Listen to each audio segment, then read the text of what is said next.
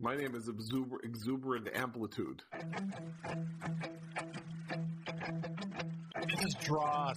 This is the opposite of gold. It's like one of the things that Larry King used to advertise. Tanzanite for your colon health. You know, why? Save it for what? Are we recording? All right, ready? Let's start it now. The show has started. Go. We're gonna go. Okay. This is go. Let's start.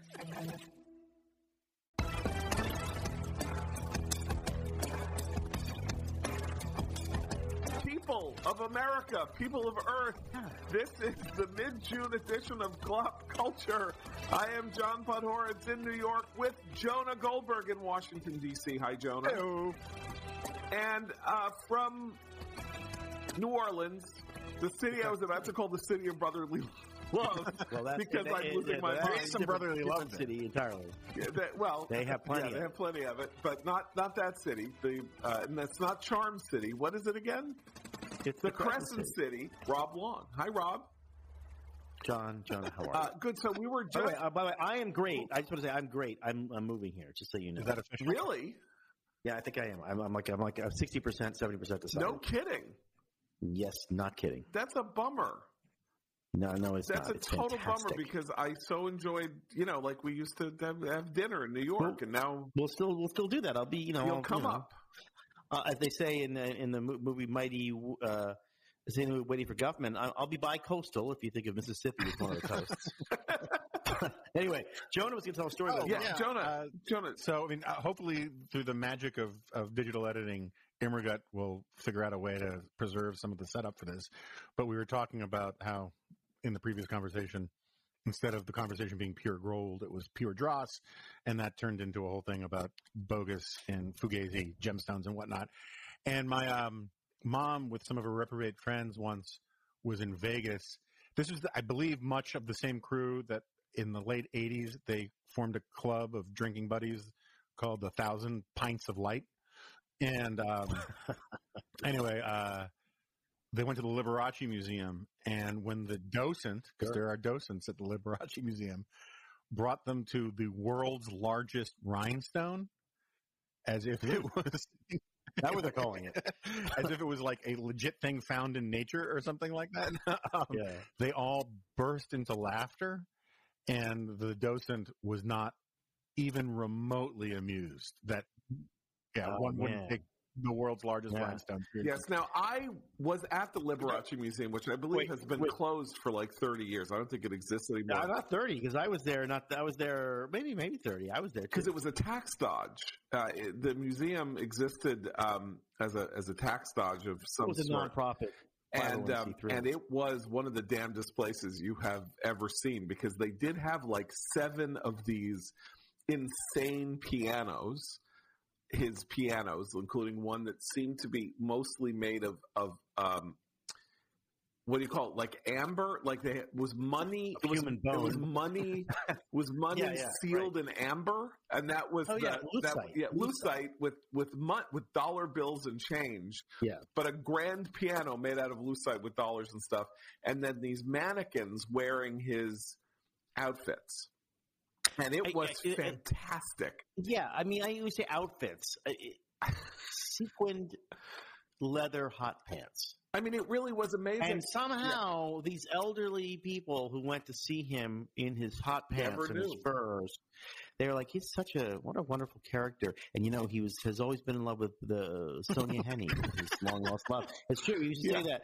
And when she died, it was just that he just lived a life of loneliness. I went to the Liberace Museum, and there was also a docent, and we were walking around, and he had one. You know how in the old old poster stores, they would sell how they sell posters. Remember, like on a giant rack. Yeah, you flip through it like record albums. Well, they had that. They had one of those, and they were all of his honorary musical degrees. These honorary musical degrees, honorary doctorates from every. I was going to use a term, but I'm not going to use it when you talk about Liberace. But every obscure college in America, and And I think Oral Roberts, if you get my meaning. Yeah, if you get my drift. And there was a woman there, and we were looking, and she said, "Look at all these degrees." And the docent said, "Yes, he was a very learned man." Oh, yeah, I see. One of my first jobs, my first professional job in journalism after college was I was a researcher at Time Magazine, and I worked as first time, as early researchers often did, on the milestone section, which was where they did marriages, births, and deaths. It was a column.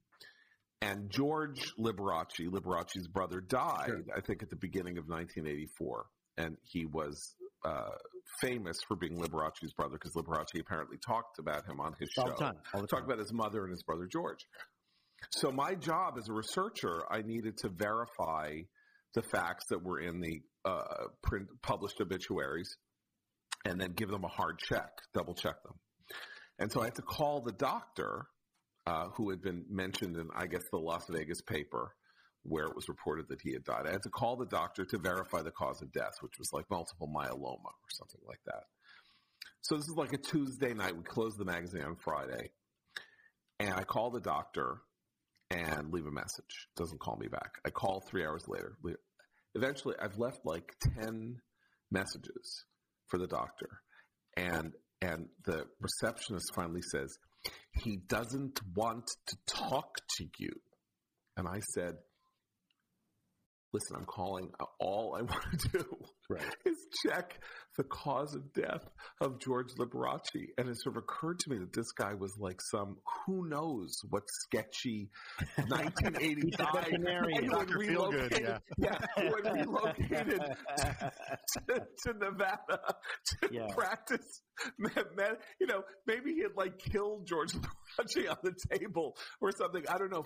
I don't quite remember what happened, but we did in fact get the obituary. But it was like one of these things where I had stumbled into a conspiracy so vast. It's like when Bernstein is at the courthouse, like to cover in All the President's Men, and he's sitting there, and the plumbers come in, and they're getting arraigned, and there's a guy sitting there, and he says to the guy who's sitting there, "Why are you here?" And the guy says, "Oh, I'm not here." And that's like that's how he knows that something weird has gone on with the plumbers and the Watergate break-in. So I'm sorry.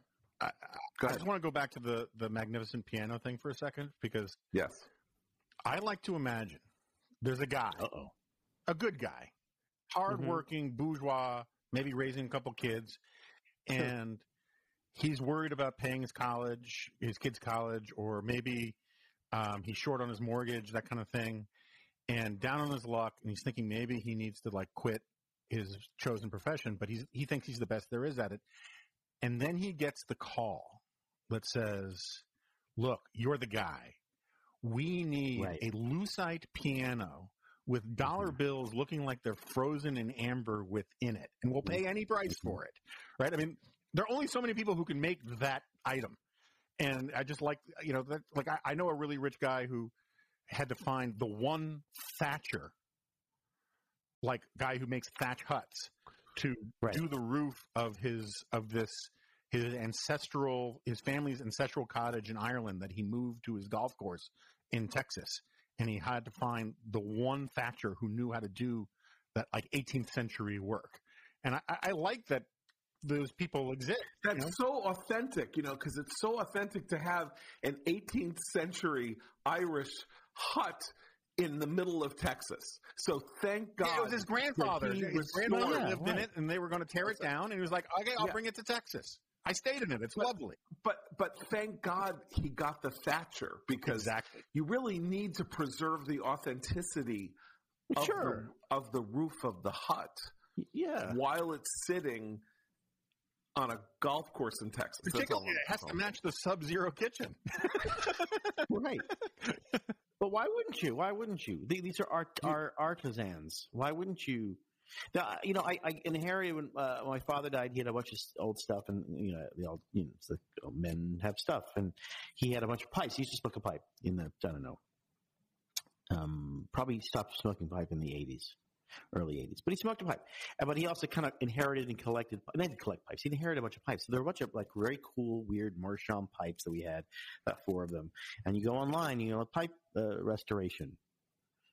Antique pipe restoration, and there's like 10 people, and there's one guy who's like has an interesting website, and he talks about it, and so I call him up and I talk to him for like 10 minutes, and he just sounds like the guy. He's like, this is the guy. So I package these things up and I send them off to him, and then he sends me a Venmo request and tells me what he's going to do, and then he sends me photographs during the process, and then he sends them back to me, and they're great, and that's what he does. That's what he does. He restores your pipes. And it's not expensive, but then you have these pipes, and they're like, oh, this is kind of cool. Then I bought some pipe tobacco, and every now and then when I'm feeling super weird, I'll, I understand that Liberace had a guy who restored his pipes. No, it was the other way around. When you went into your dad's study, and he was sitting... Clue? No, what do you mean? No, he was sitting in his study in his big dark leather chair. Yeah. The wood paneling, and he had his pipe. You asked to see me, Papa? And he had his pipe in his mouth, and you said to him something like, I want to be a writer. But Dad, mummies don't exist. Would he say something like, son, many superstitions have their basis in actual fact? Because in all horror movies, you mean was I living in a 1930s horror movie? Yes, no. When they need to make the point that yes, there's a reanimated mummy walking around. Right. There has to be a guy with a pipe, and a jacket sitting in a study who will confirm that there's a reanimated mummy. Yeah. Why there was tell that the reanimated mummy was in the old Haverford mansion, but that's just stuff and nonsense, I believe. And then I would leave, and I could hear my father muttering, "The lad won't get into any trouble." Wow, it's almost like you were there, John. Thank you. Well, your dad had pipes, and my dad had like 5 packs a day of Camels. Can I just ask you? My father quit smoking when he was 39 years old. He smoked 5 packs a day. My dad did too, according to him. Yeah. Okay. That's 100 cigarettes a day. Okay, let's say it takes 3 minutes to smoke a cigarette. Wow. That's 300 you've done minutes. This math before. So that means that 5 hours a day he had a cigarette in his mouth. Right. And he's 91 and a half. He's still going strong. How is that possible? How could anyone smoke 5 packs of cigarettes a day? Because maybe the scientists working at the Tobacco Institute, and they couldn't call it an institute if it wasn't, full of scientists. Maybe they were kind of right. Maybe maybe hydroxychloroquine works, ivermectin works, smoking doesn't hurt. I just, it's not even that smoking, it's that he didn't die from smoking. It's the fact that there were cruel people in the world, and he was one of them. Yeah, who smoked all the time. Who spent their entire days with this lit thing in their mouths. It's inhaling and camel. It's unusual if you live in New York City or in some place like that. But having spent the past month in New Orleans, I can tell you smoking is still a thing people do. Right. Oh, no, I know it is. It's the 5 packs thing, because I think it's also you want to be I'm talking about the volume. So it's like he was one of those people who he quit drinking, quit smoking, but he would say he drank a pitcher of martinis a night and smoked 5 packs a day. Now, maybe he didn't really do either entirely, but it was like that was a thing that you wanted to claim. Right. If you were proving that you were manly. It wasn't no martinis and no cigarettes. Or whatever it was. I tried to explain this to my daughter recently because she's heard the phrase chain smoker, but she didn't understand what it meant. A chain smoker is someone who smokes so many cigarettes they don't basically use a lighter. They light the next cigarette with the one they're smoking, and that's crazy. It's an old Martin Amis line about a smoker, I think, because he was such a dedicated and passionate smoker that he often thought about the next cigarette while he was lighting the first cigarette. I think it's kind of like I've had that experience with donuts, but never. I loved smoking. I smoked for 7 years, and I loved smoking. I really enjoyed it, and then I quit, and I'm very happy that I quit. But you never live up to your father. Is this a setup for the ad for Lucy Gum? Because it's so much low hanging fruit. Wait, here. do you have? Hold on. Do we have an ad for Lucy Gum? I don't think so. But I mean, I don't think I've we just have been listening one, to this. It's the only ad I ever read on this podcast, and it's like, that's right. There's my in. There's my in. No, but you know what? We're talking about our dads, and I have an ad to read right now about dads, and I will do that. Every year's a year you want to celebrate your dad, but this is a particular year as we come through, and out the other side of this horrible pandemic. And right now, I think we can honor our dads with a heartfelt gift the whole family can cherish together forever. Storyworth, an online service that helps your father, your grandfather, your father-in-law, every father figure in your life share stories through thought-provoking questions about their memories and thoughts. A fun new way to engage with these otherwise stoic ones. Every week, Storyworth emails your father a unique story prompt, questions you never thought to ask, like, what is some of the best advice your dad ever gave you? Or what things are you proudest of in life? Storyworth has helped numerous families learn about each other in profound, special ways, and their testimonials will practically move you to tears. There's no shortage of surprises when reading the weekly stories, and they make your family feel close. After a year, Storyworth will compile all your dad's stories, including photos, into a beautiful keepsake book that's shipped for free. So give your father the most meaningful gift this Father's Day with Storyworth. Get started right away with no shipping required by going to storyworth.com/glop. You'll get $10 off your first purchase. That's storyworth.com/glop for $10 off. Jonah, I sent you just before. I sent you a story from a podcast that fans of Finding Nemo are now retailing a theory on podcasts and other places that Finding Nemo, of course, the story of a father fish who gets separated from his sunfish and then has to go find him, and the sunfish has been caught and trapped in an aquarium in Australia, right? That in fact, Finding Nemo is the story of a father mourning, unable to deal with the fact that his wife and children have died, and he creates this entire fantasy about finding his son as a way of avoiding his own grief.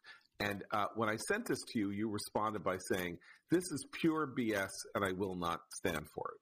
Yes. So, first of all, and thank you for abbreviating the actual word I used for this family-friendly podcast. First of all, I want to correct something you said. When you said fans of Finding Nemo are saying this. You are not a fan of Finding Nemo if this is your theory about what Finding Nemo is about. Pure and simple. Second of all, it's just like it makes no sense on the merits. Nemo is seen by all sorts of characters in the film. It's like Nemo exists. There's no way it's a figment of the dad's imagination. It's just dumb. But let's just take this to the next level. This is what's wrong with critical theory. Right? Critical theory holds that the author no longer is authoritative over their own work product, and that everything is open to diverse interpretation, and that's why you get everything from critical race theory to critical feminist theory. And look, I am open to interesting interpretations of all sorts of works of art and all sorts of things, and there's, you could, it's sort of like, what is the famous line about supply side economics? There's nothing wrong about it that couldn't be solved by dividing by 10. The same thing with the way people use critical theory. This is an interesting thing to talk about. Or it could be an interesting thing to talk about if it weren't so stupid in the case of this Finding Nemo theory. Like, it's fun to come up with different theories. Like, remember when, Tony Soprano dies? Right. And we don't know, we're left to fill in the blanks, and I think it's pretty clear he gets killed. Spoiler alert, sorry. But that was at least sufficiently ambiguous that it let people have their own theories about it. Or I remember Norm Macdonald had this great theory that that Walter White in the season finale of Breaking Bad was actually a ghost when he was talking to his wife, and there's all sorts of interesting things about the camera angles.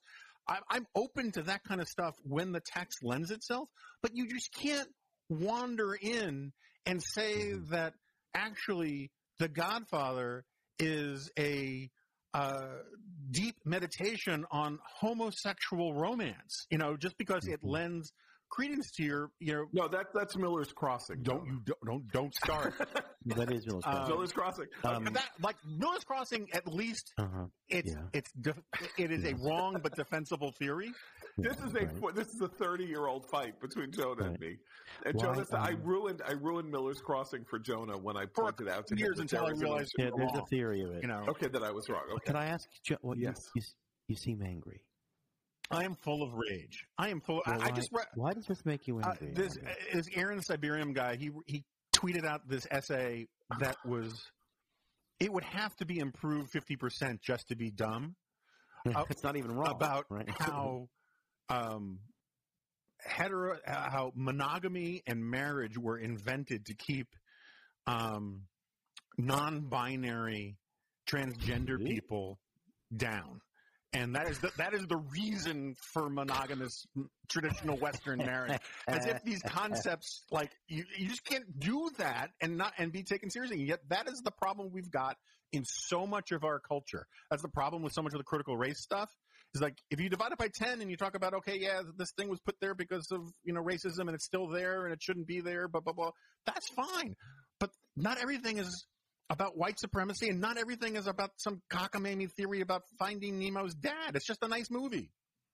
Mm-hmm. It's interesting. It's the rage, is really. I find that very fascinating. I hate all of you. I hate you. You sound like you sound like Rob. You sound like of course a late night radiotherapist. Right. Dr. No, I don't know. Somebody. There was a guy. Dr. Len Goldfarb. Here's what I heard. He would talk like this when people become angry about things. And one person once called in and said, "Doctor, I just want to my friends are always making fun of the way I eat. The way I eat. It's always making fun of how I eat. How do you eat?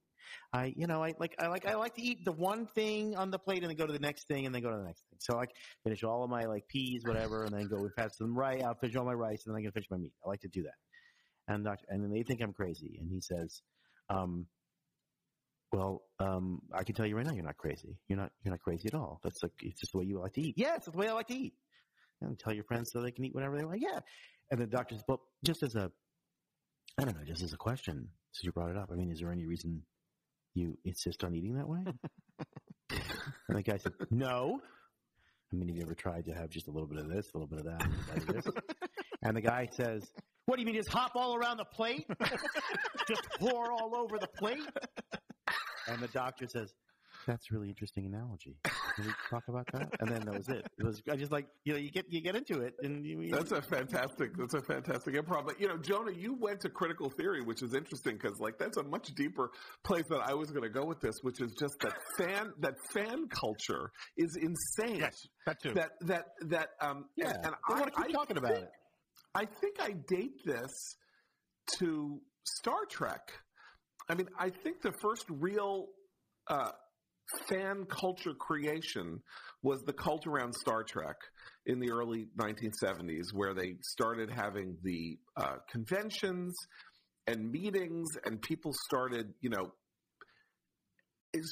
the point that there was this, fantastic sketch on Saturday Night Live where Shatner is the host, and somebody, says, he's at a convention where he's been paid a lot of money, and people start asking him questions about what happened in episode 67. Why did he pick up that pen and this and that? Before I answer any more questions, there's something I wanted to say. Having received all your letters over the years, and I've spoken to many of you, and some of you have traveled, hundreds of miles to be here, I'd just like to say, get a life, will you, people?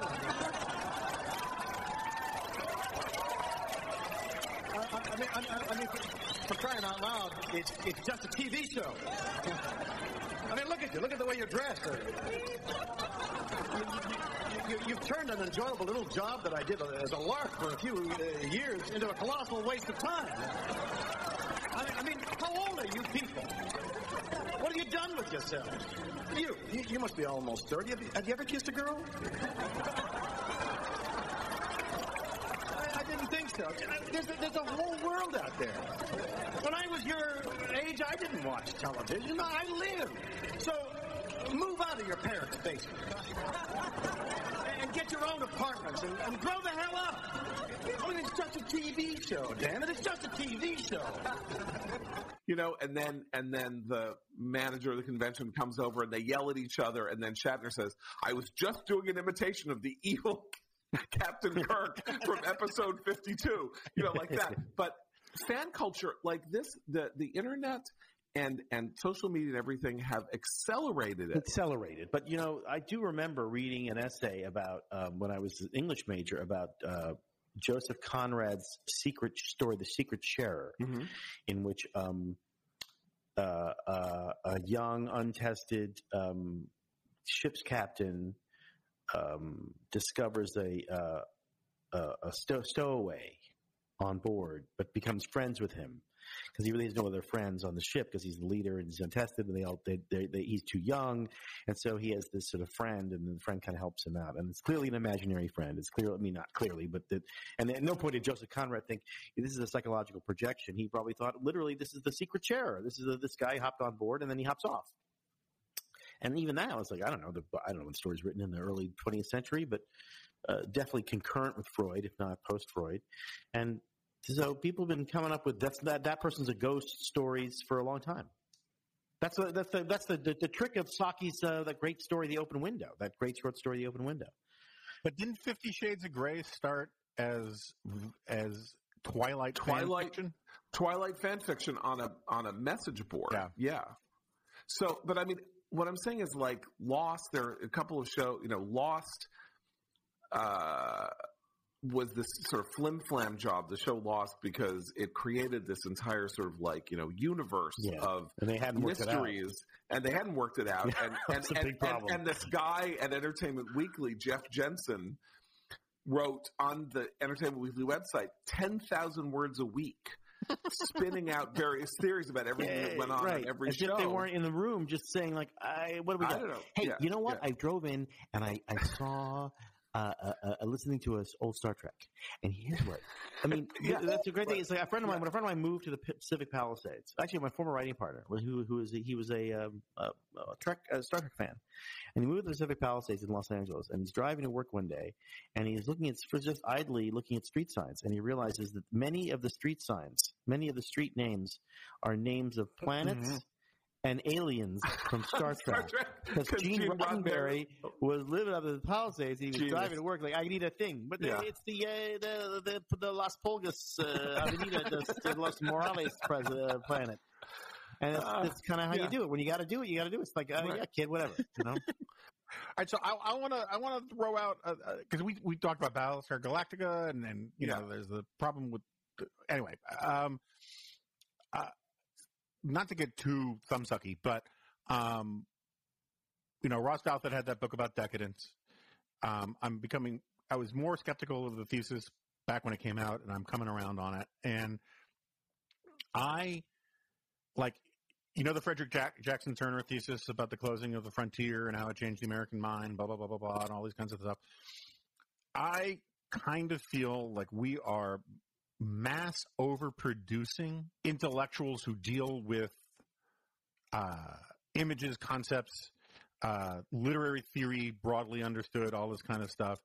And because they are basically reaching sort of critical mass in our culture, and not enough of them know how to, like, make a jetpack or know how to, like, figure out how we can get enough thrust to put colonies on the moon, they are instead turning inward and using these sort of critical thinking skills, right, of sort of critical theory skills, to reimagine the meaning of life and, you know, all sorts of things. I mean, so much of, like, how many genders does Facebook list now? 56 or something like that? So much of that stuff is what you get with smart people with way too much time on their hands and not a productive outlet for what to use their intellect for. And so they're turning just the nuts and bolts of physical reality into a choose-your-own-adventure BS-a-thon where, Finding Nemo is now about a ghost story and all this kind of stuff, You're still mad. I'm cross. I'm quite cross. You are cross, right? I would say this. First of all, the flying cars thing is interesting because the Uber and a couple other people and Elon Musk are talking about flying cars. And finally. Well, whatever. Simmer down, Mr. Editor of a journal of opinion. Why don't the eggheads give me my flying car? Okay, fine. You know what? I can't think of many people I think I want to have a flying car less than you. I don't think you and a flying cars are good for passers-by, whatever that counts as. But I would say that one of the problems is that, and I would tie this into what John's astonishing conclusion that this that I'm right. That this soap opera that you were watching turned out to be, oh my God, it's a soap opera. Soap operas were designed like to pass the time, fill up the time. They weren't supposed to end beginning and end. We just got super fancy and thought, oh no, it's not a soap opera. It's a DVD. It's the Game of Thrones. It's really, that's BS. It has always been BS. And people have been like trying to upgrade all of their stupid ways their pastimes because they just can't stand the idea that they don't have a real hobby. Well, that's or they don't take up knitting or anything like that. But don't drag scientists and inventors into it. They're actually inventing flying cars. No, in fact, no, but that's the point. Those people, it's pixels. It's people writing blog posts. No, but that's my point entirely. Yeah. Yeah. But there are flying cars. We're going to have flying cars sooner. We're going to have flying cars before this Finding Nemo controversy is put to rest. One interesting aspect of Star Trek fandom, maybe not Star Trek fandom, but a sentence that literally has never been said. The impact of Star Trek is that it brought thousands of people decided that they wanted to work in aerospace because of Star Trek. And remember that one of the shuttles was named the Enterprise. Well, that doesn't necessarily mean anything. No. Star Trek premiered in 68, 69? 66 to 68. And then it was 66. on in reruns. And professional engineers who worked on the shuttle themselves decided they wanted to name the shuttle after the Starship maybe they should have Enterprise. turned the TV off a little bit and thought a little bit more about what happens when the O-rings get cold. That was the Challenger. They didn't name the one that blew up after Star Trek. Okay. All right, that's right. They had some kind of talisman effect. Just to make that clear. No, but that's a positive effect of that kind of cultural fandom that doesn't involve people spending their time interpreting the show's meaning. It's just like But I just say this. I get crap when I say something like, this is what I would say to you, John Podhoretz, is like when I say, I haven't seen that show, I haven't seen that show. I don't know why people have all this time to watch these shows. I haven't seen that show. And there's this impulse. We get it when we prepare for this show, this conversation that we have together twice a month. This is an attitude that what do you mean you haven't seen this? You have to see that. How have you not watched this or that? Why, the thing is the thing, and it's going to be in the second season. Everybody's talking about it. And all of that is crap. All of that is this fake enthusiasm ginned up by people who are on Twitter too much, and they should just go out inside and walk in the sunshine and have an iced tea and sit quietly and maybe write reflections in a little notebook that you purchased at a weird store that sells that stuff, and just and you'll find you have so much more time.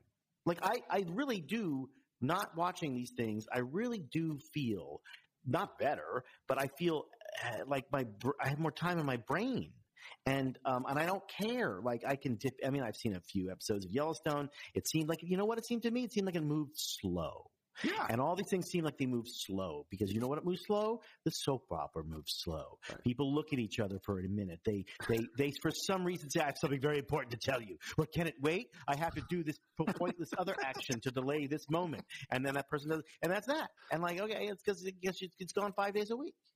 Having said that, Mayor of Easttown is really good. That's all I'm going to say. Fine. I'm not saying they're not good. It's really good. And you know what else is good? You know what else is good? You can live a very, very fine life never watching one of those things. That is true. But you know what else? But you know what? You can't live without a good next pet. Great product. You can't live without a pet, as Jonah will tell you. Well, me too. And Jonah is kind of a proud cat person, and he loves that cat. Even though he says it's his wife's cat. No, my wife's cat passed away. That was right. Oh, I'm sorry. Oh, my God. I just brought up a very sore subject. I'm so sorry. Actually. I am so sorry. Well, then why are you laughing? You're so sorry. You love your cat. Is that a Kamala Harris thing where you just laugh? Yes, I'm cackling. I'm doing the Kamala cackle. Can you imagine if Kamala Harris was an oncologist? You have cancer. I mean, wait. Can I finish? I'm not finished. I'm speaking. It's inoperable. I'm speaking. It's inoperable. The tumor's the size of my fist, and you're going to lose your mind. You'll never see your kids again. It's not at this size. It's not sectionable. I didn't say it was. You did I say it was cancer? Maybe it's. I haven't been to Europe. That was okay. I think I got to start this over again because we're let's go. Okay. No, this is fine. Look, you love your cat, but that doesn't mean you love having a litter box in your home. Yes, it's Kitty Poo Club, taking care of the more unpleasant parts of cat ownership so you can just get back to loving your furry friend. Kitty Poo Club is a convenient all-in-one monthly litter box solution. Every month, Kitty Poo Club delivers an affordable, high-quality, recyclable litter box that's pre-filled with the litter of your choice. The boxes are leak-proof, eco-friendly, and have a fun design for every season. When the month is up, you just recycle the box, and Kitty Poo Club will automatically deliver a new one to you. No changing used litter, and no more cleaning the box. You can customize your order based on how many cats you have and choose from 4 different litter types. Kitty Poo Club has a no-risk satisfaction guarantee, and you can easily customize or cancel anytime. And right now, Kitty Poo Club is offering you 20% off your first order, plus a free dome. Kind of like Brunelleschi's dome, only for a cat. Free scoop and free shipping when you set up AutoShip by going to kittypooclub.com/glop. Just go to kittypooclub.com/glop to get 20% off your first order, plus a free dome, scoop, and free shipping when you set up AutoShip. That's kittypooclub.com/glop. We thank Kitty Poo Club for sponsoring the Glop podcast. So somebody Chrissy was Teigen asking on Twitter. What, Chrissy Teigen? I don't care. Who is Chrissy Teigen? I had to go wife. to school on this in the last 24 hours because I. Okay, then let's not do Chrissy Teigen. Okay. We can do, however, movies set in cities, and of course the easiest. So this has been a topic. We've done New York endlessly, haven't we? Okay, so we're not going to do New York. Let's not do New York. Let us talk about movies set in cities, but not New York, because there are too many movies set in New York, and so we're not going to do that. So the question is, I'm going to pick a city, and we're going to talk about what movie is most representative of that city or that casts it the best light or the most representative light. So I'm going to start with San Francisco.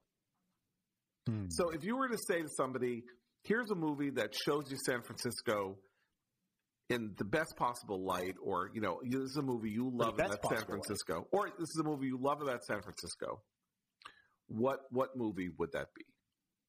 Dirty Harry.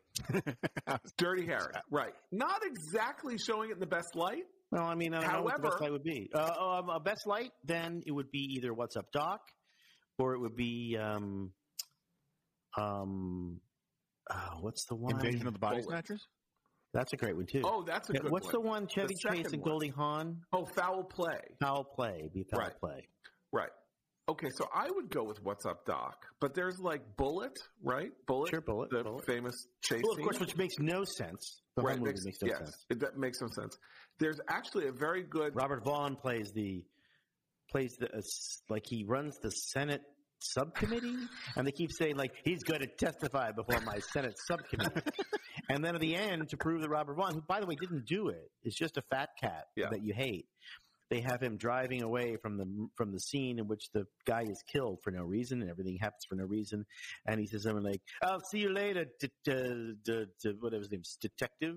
And he gets in a giant limousine for no reason that has a TV antenna on the back. This is like early days. This is the limousine. 68, and he's like the Senate.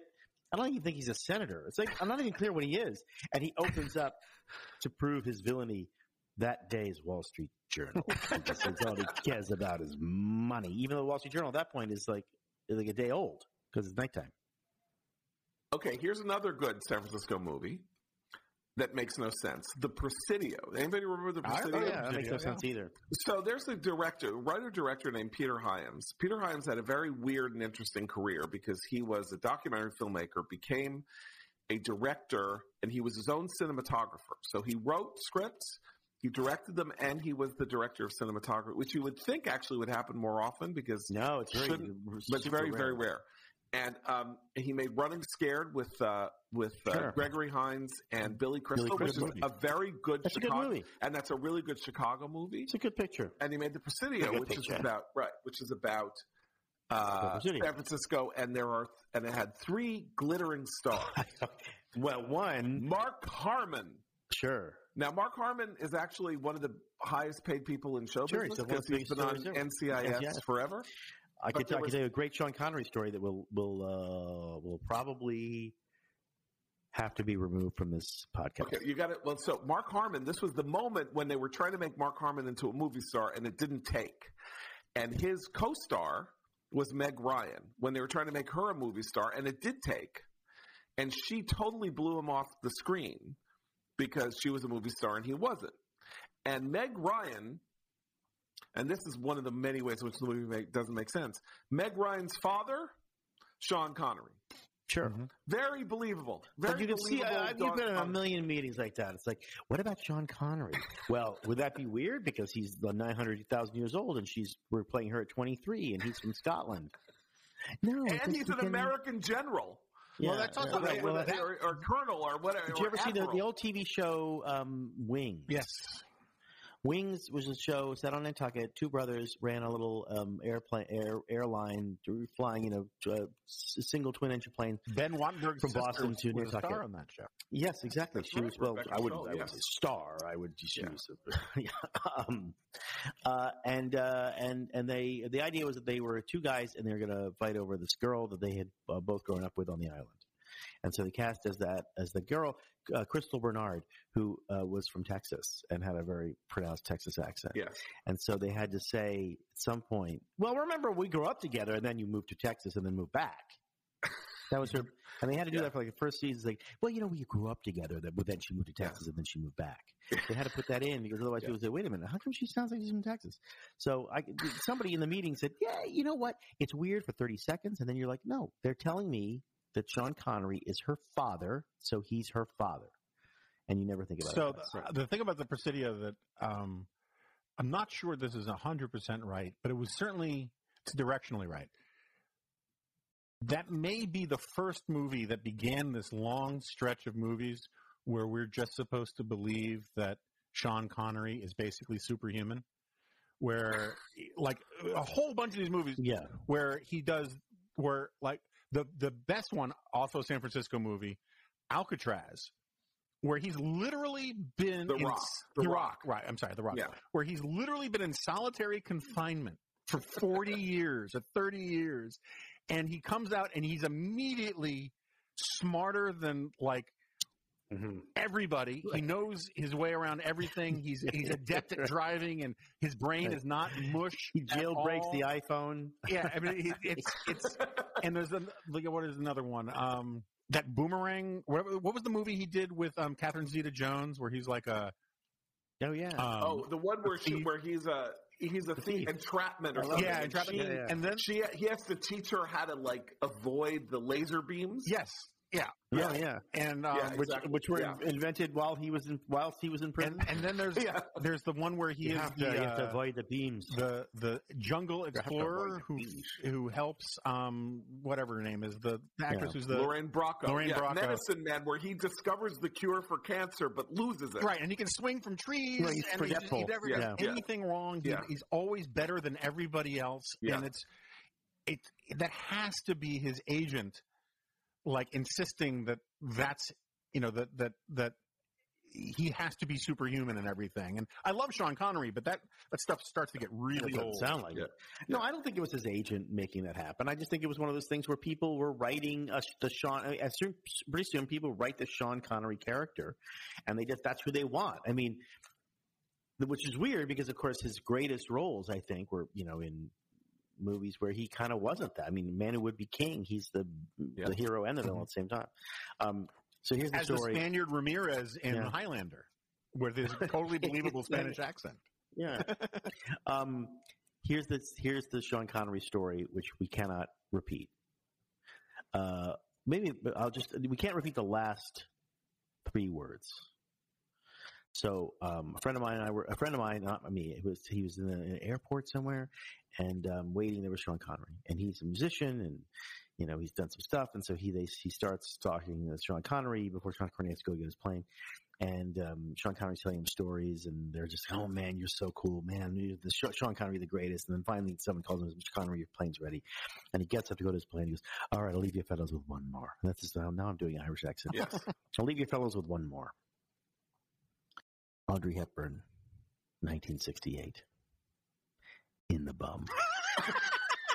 And then he walked away.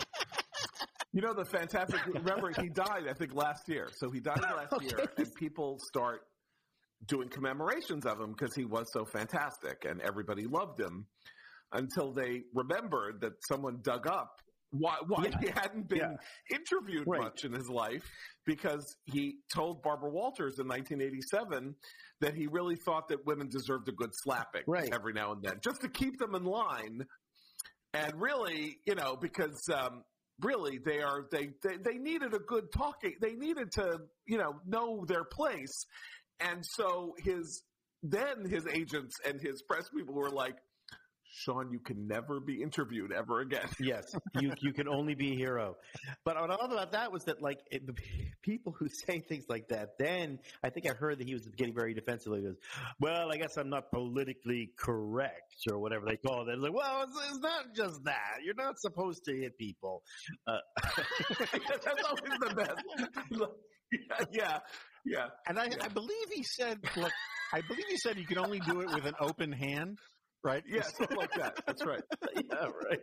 Well, if you're really gonna, yeah. Anyway,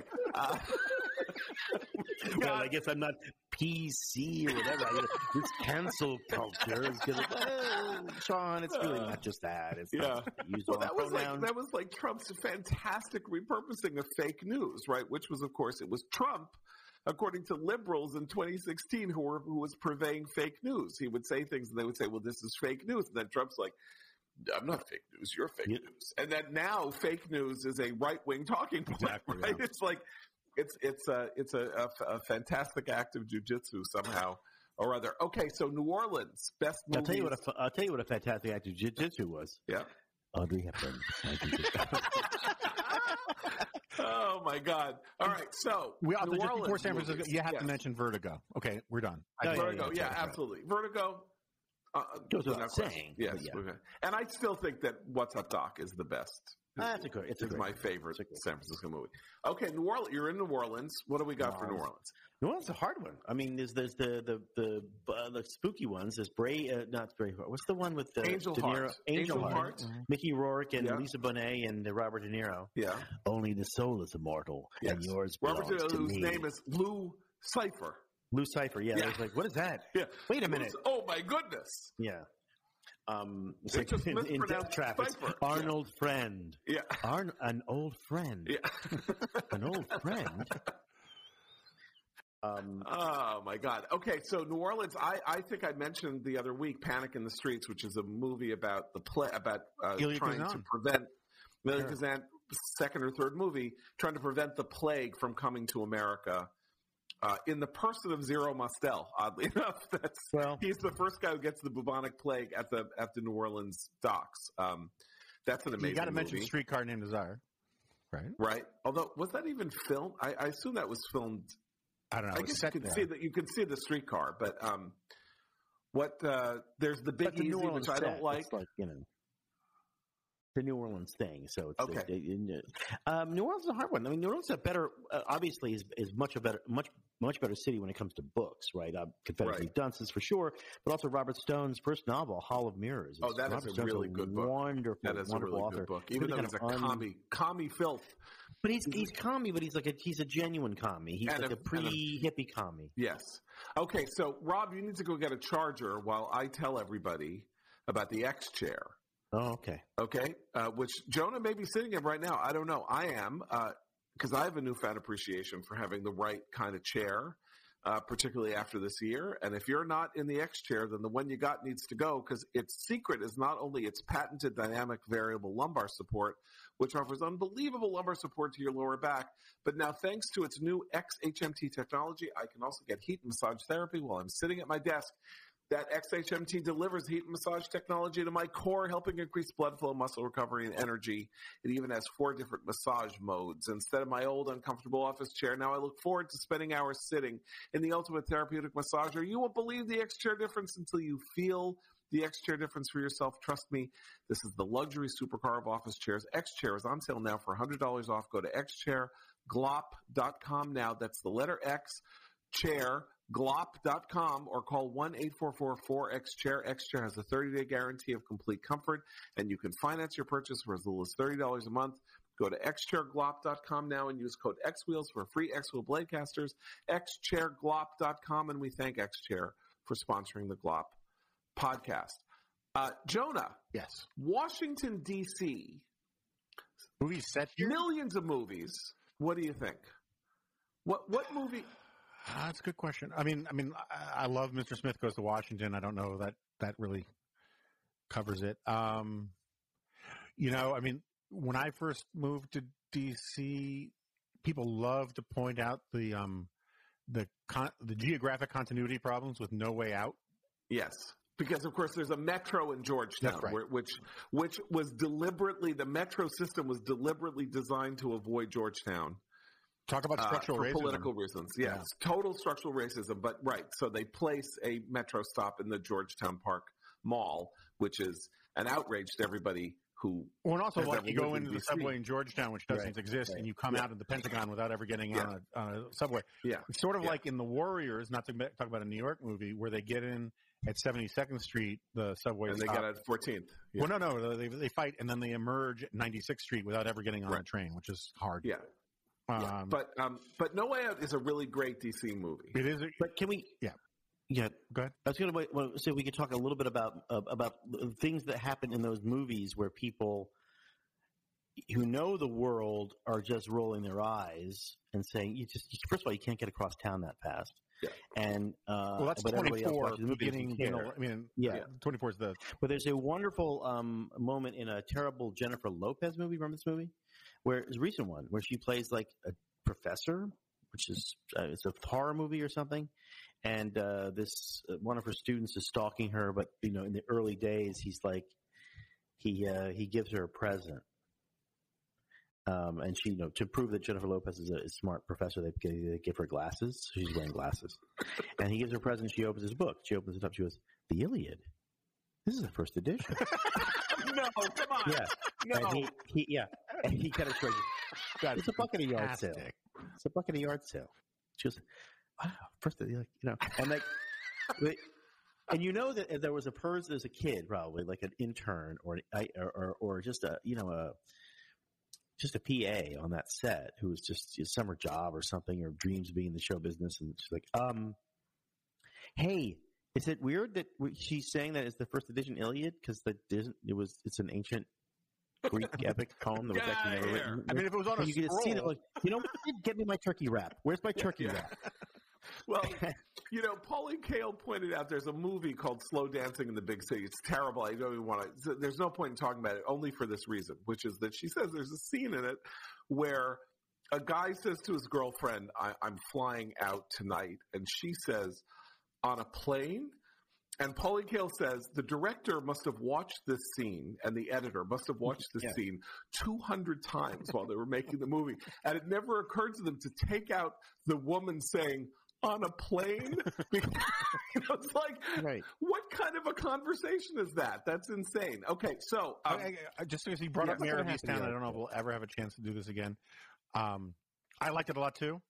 The single most ridiculous thing in it is when, again, spoiler alert for anybody, when the gay teenage girl meets a disc jockey, and the disc jockey chick tells her, oh, you really need to talk to my friend. She's a professor at Stanford. and on the basis of Berkeley, on the basis of one phone call. Yeah, she gets into Berkeley. She gets into Berkeley, even though the application deadline is long since passed, and that was truly. Well, that's very hard for you, particularly now, having gone through all this. Went through the college process. There are lots of professors I could have gotten on the phone with Lou if I thought that was a possibility. Right. So, Rob, you are from the environs of Baltimore. Sure. So there's of course only one truly great Baltimore movie. Oh, well, I don't know if there's only one. I mean, I think there's several great movies, but I would have to say, honestly, I think I know the one you're talking about, and that's a funny movie, Diner, but Barry Levinson's real first feature. But I actually think the most beautiful movie about Baltimore is Avalon, which is his story, really a home movie story about his family as a family of immigrants. The most interesting about Avalon is it's a beautiful story about Baltimore that people who are in my family and sort of my world have never seen. Because it's like, well, why? It doesn't have anything to do with us because that's a whole different part of town, they said. Well, yeah, but I mean, it's still a city, right? Well, have they seen Pink Flamingos? Yeah, well, no, but only because they know it's dirty. But you know, well, listen, John Waters, he lived in Lutherville, grew up in Lutherville. He went to Calvert School, I think, for a little bit, like me. Yeah. Okay. He was not Calvert. If you're looking for a completely obscure Baltimore movie, which I don't know why you would be, but if you were, there's a movie called The Bedroom Window with Elizabeth McGovern Steve Guttenberg. And Steve Guttenberg, made in the mid-'80s by Curtis Hanson, who ended up making L.A. Confidential. Sure. It's a really terrific movie, a very beautiful evocation of Baltimore. And Philadelphia probably, which we just Mayor of Easttown, which is set in the Philadelphia suburbs. Probably Trading Places. Is there another Philadelphia movie? Well, there's the movie Philadelphia. Rocky, of course. I don't know why I said Trading Places. Rocky is obviously the ultimate Philadelphia movie. Also, on Baltimore, you got to remember Tin Men, which was Tin Men. But that's Barry Levinson. Yeah. Anything the Barry Levinson world. Yeah. Or the John Waters world, for that matter. Finally, I think we should conclude with Chicago, which is probably the the Chicago way. The Chicago. I just saw half an hour of that last night on Stars, the Untouchables. But I would say, Running Scared, I just mentioned Running Scared. Running Scared is a pretty good Chicago movie. And there's a fantastic chase scene where cars end up on the elevated train tracks. And it's pretty great. It's pretty brilliant. There's Blues Brothers, obviously. Of course, yeah. Ferris Bueller. And Ferris Bueller, which of course has the Steuben Day Parade. Fugitive. And Fugitive. Yes. And About Last Night with Demi Moore and Rob Lowe, which is a adaptation of David Mamet. Yeah, weird adaptation of David Mamet, but very much.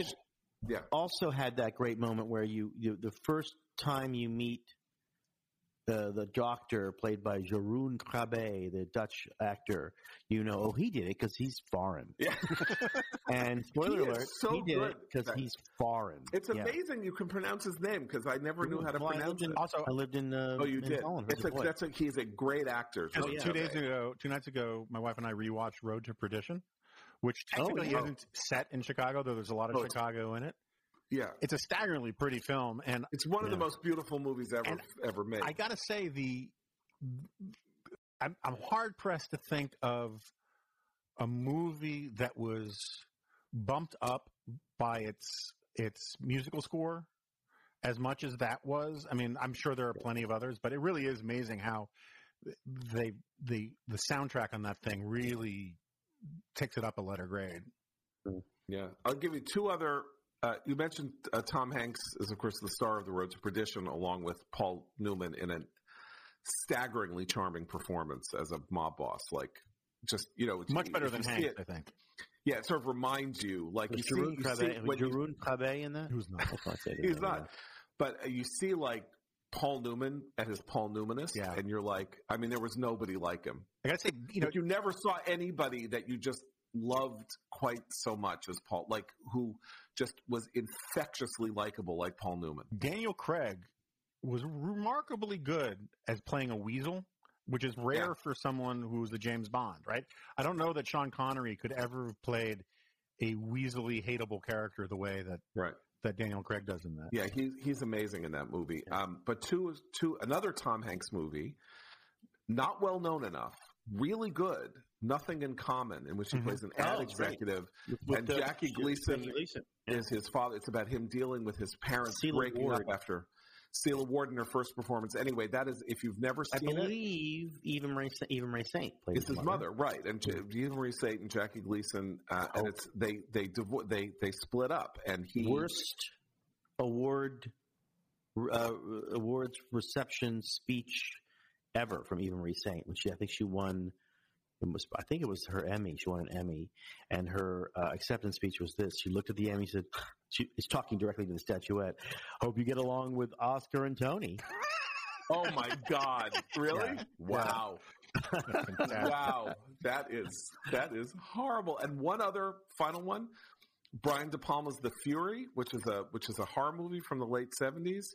Again, if you know Chicago, fantastic evocation of Chicago, including a chase scene on Lower Wacker Drive, which is like a kind of ideal. It's like one of the great car chase scenes ever done in the fog on Lower Wacker Drive, and I strongly recommend that. So do we have any other cities you can think of before we wrap here?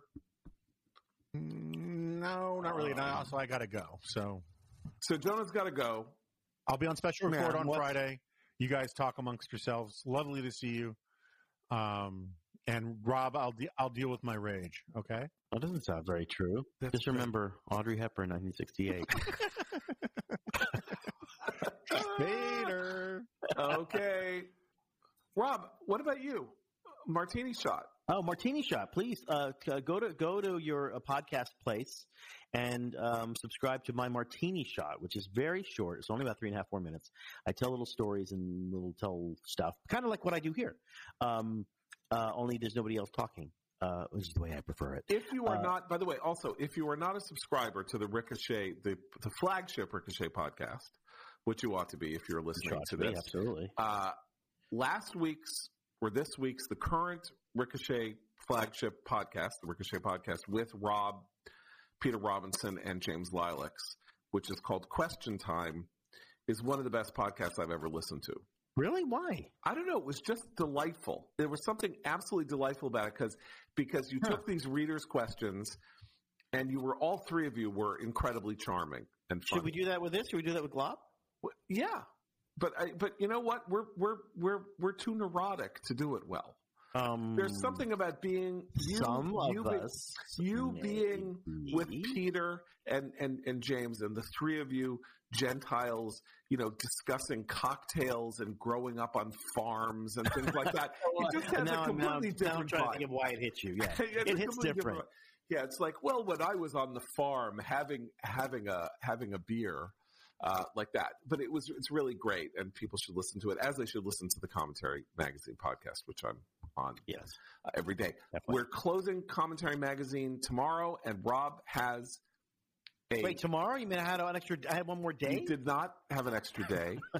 You had no extra day.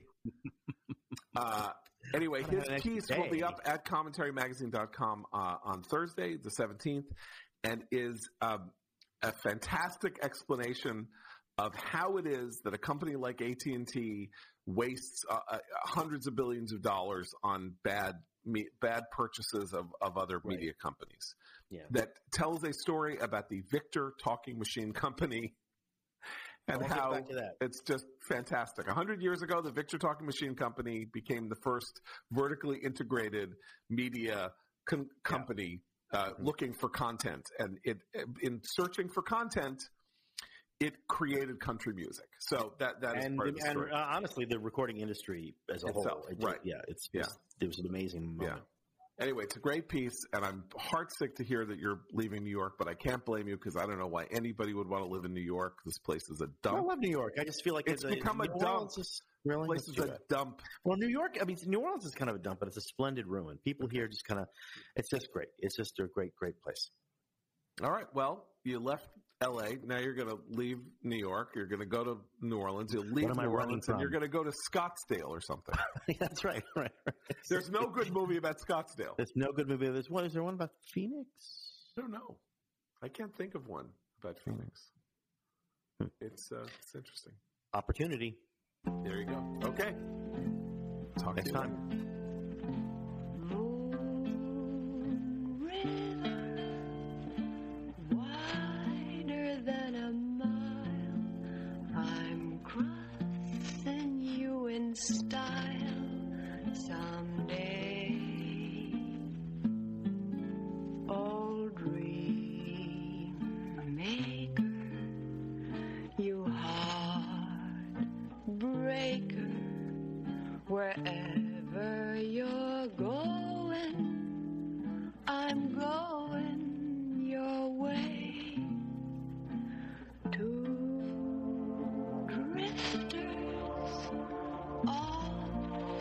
see the world. There's such a lot of world to see. We're after the same rainbows and waiting round the bend. My huckleberry friend, Moon River and me.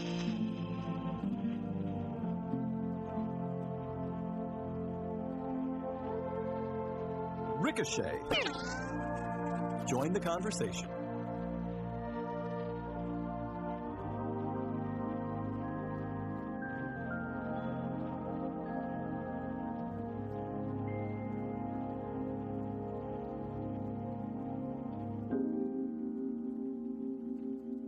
Well, I don't know. I'm 60 years old. I can't remember anything.